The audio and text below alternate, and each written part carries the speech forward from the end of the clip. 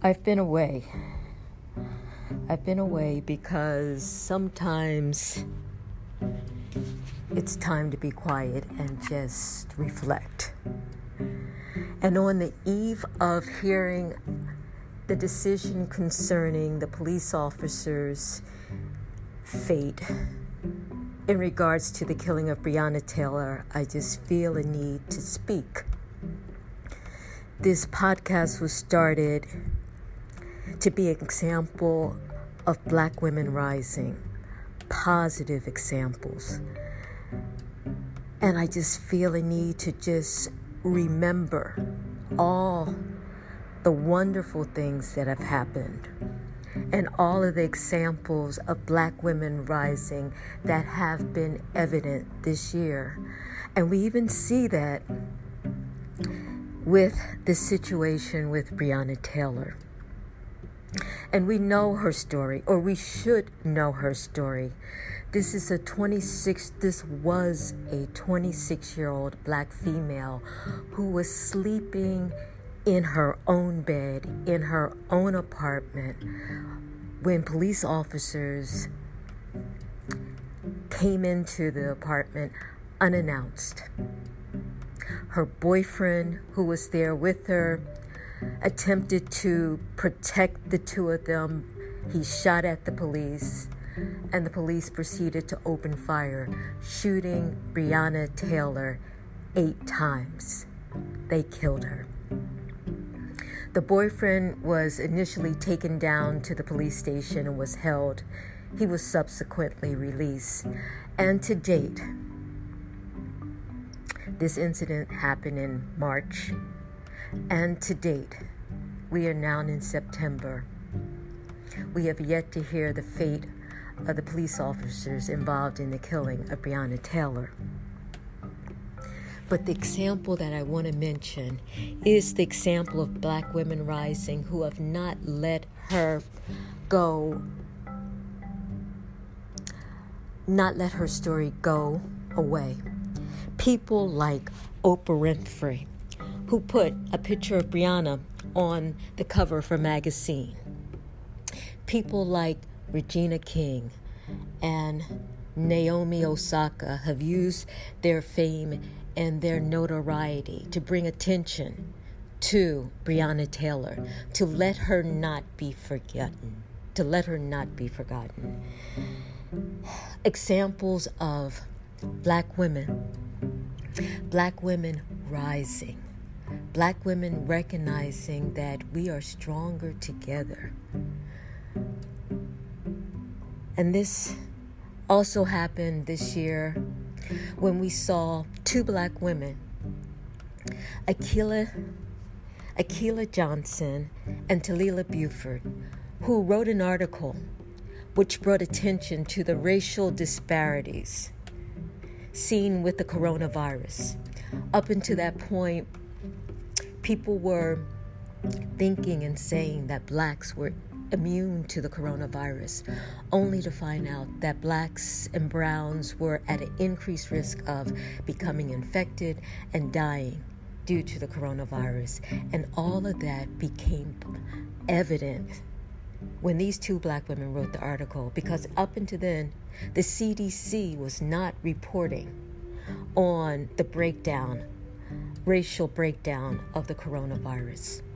So we have these women to thank, examples of Black women rising, examples like Nicole Hannah-Jones, who received a Pulitzer Prize this year for her commentary in the 1619 piece.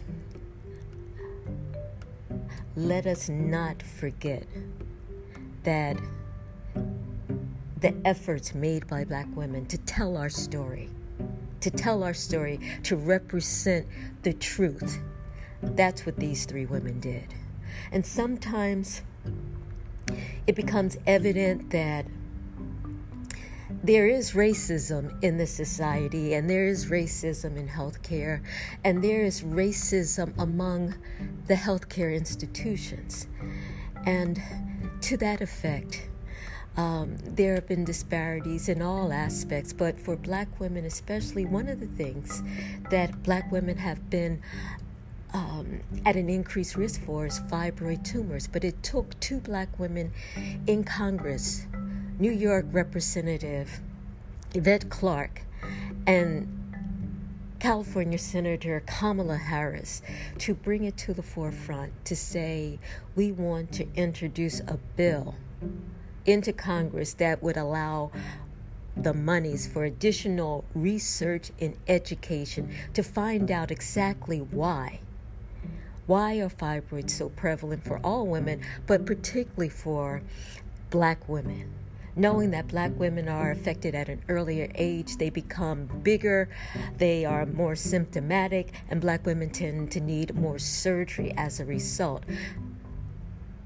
These are 2 women that presented a bill in Congress, which just highlights, particularly in this year of a major election, the importance of representation. And then sometimes for us, pain hits home. And if you're a Black woman, you're at an increased risk for triple negative breast cancer. And sometimes the diagnosis comes to you. And when it does, it takes Black female surgeons like Dr. Lisa Nelson and Black sisters like Carmen to hold you up when the pain hits home.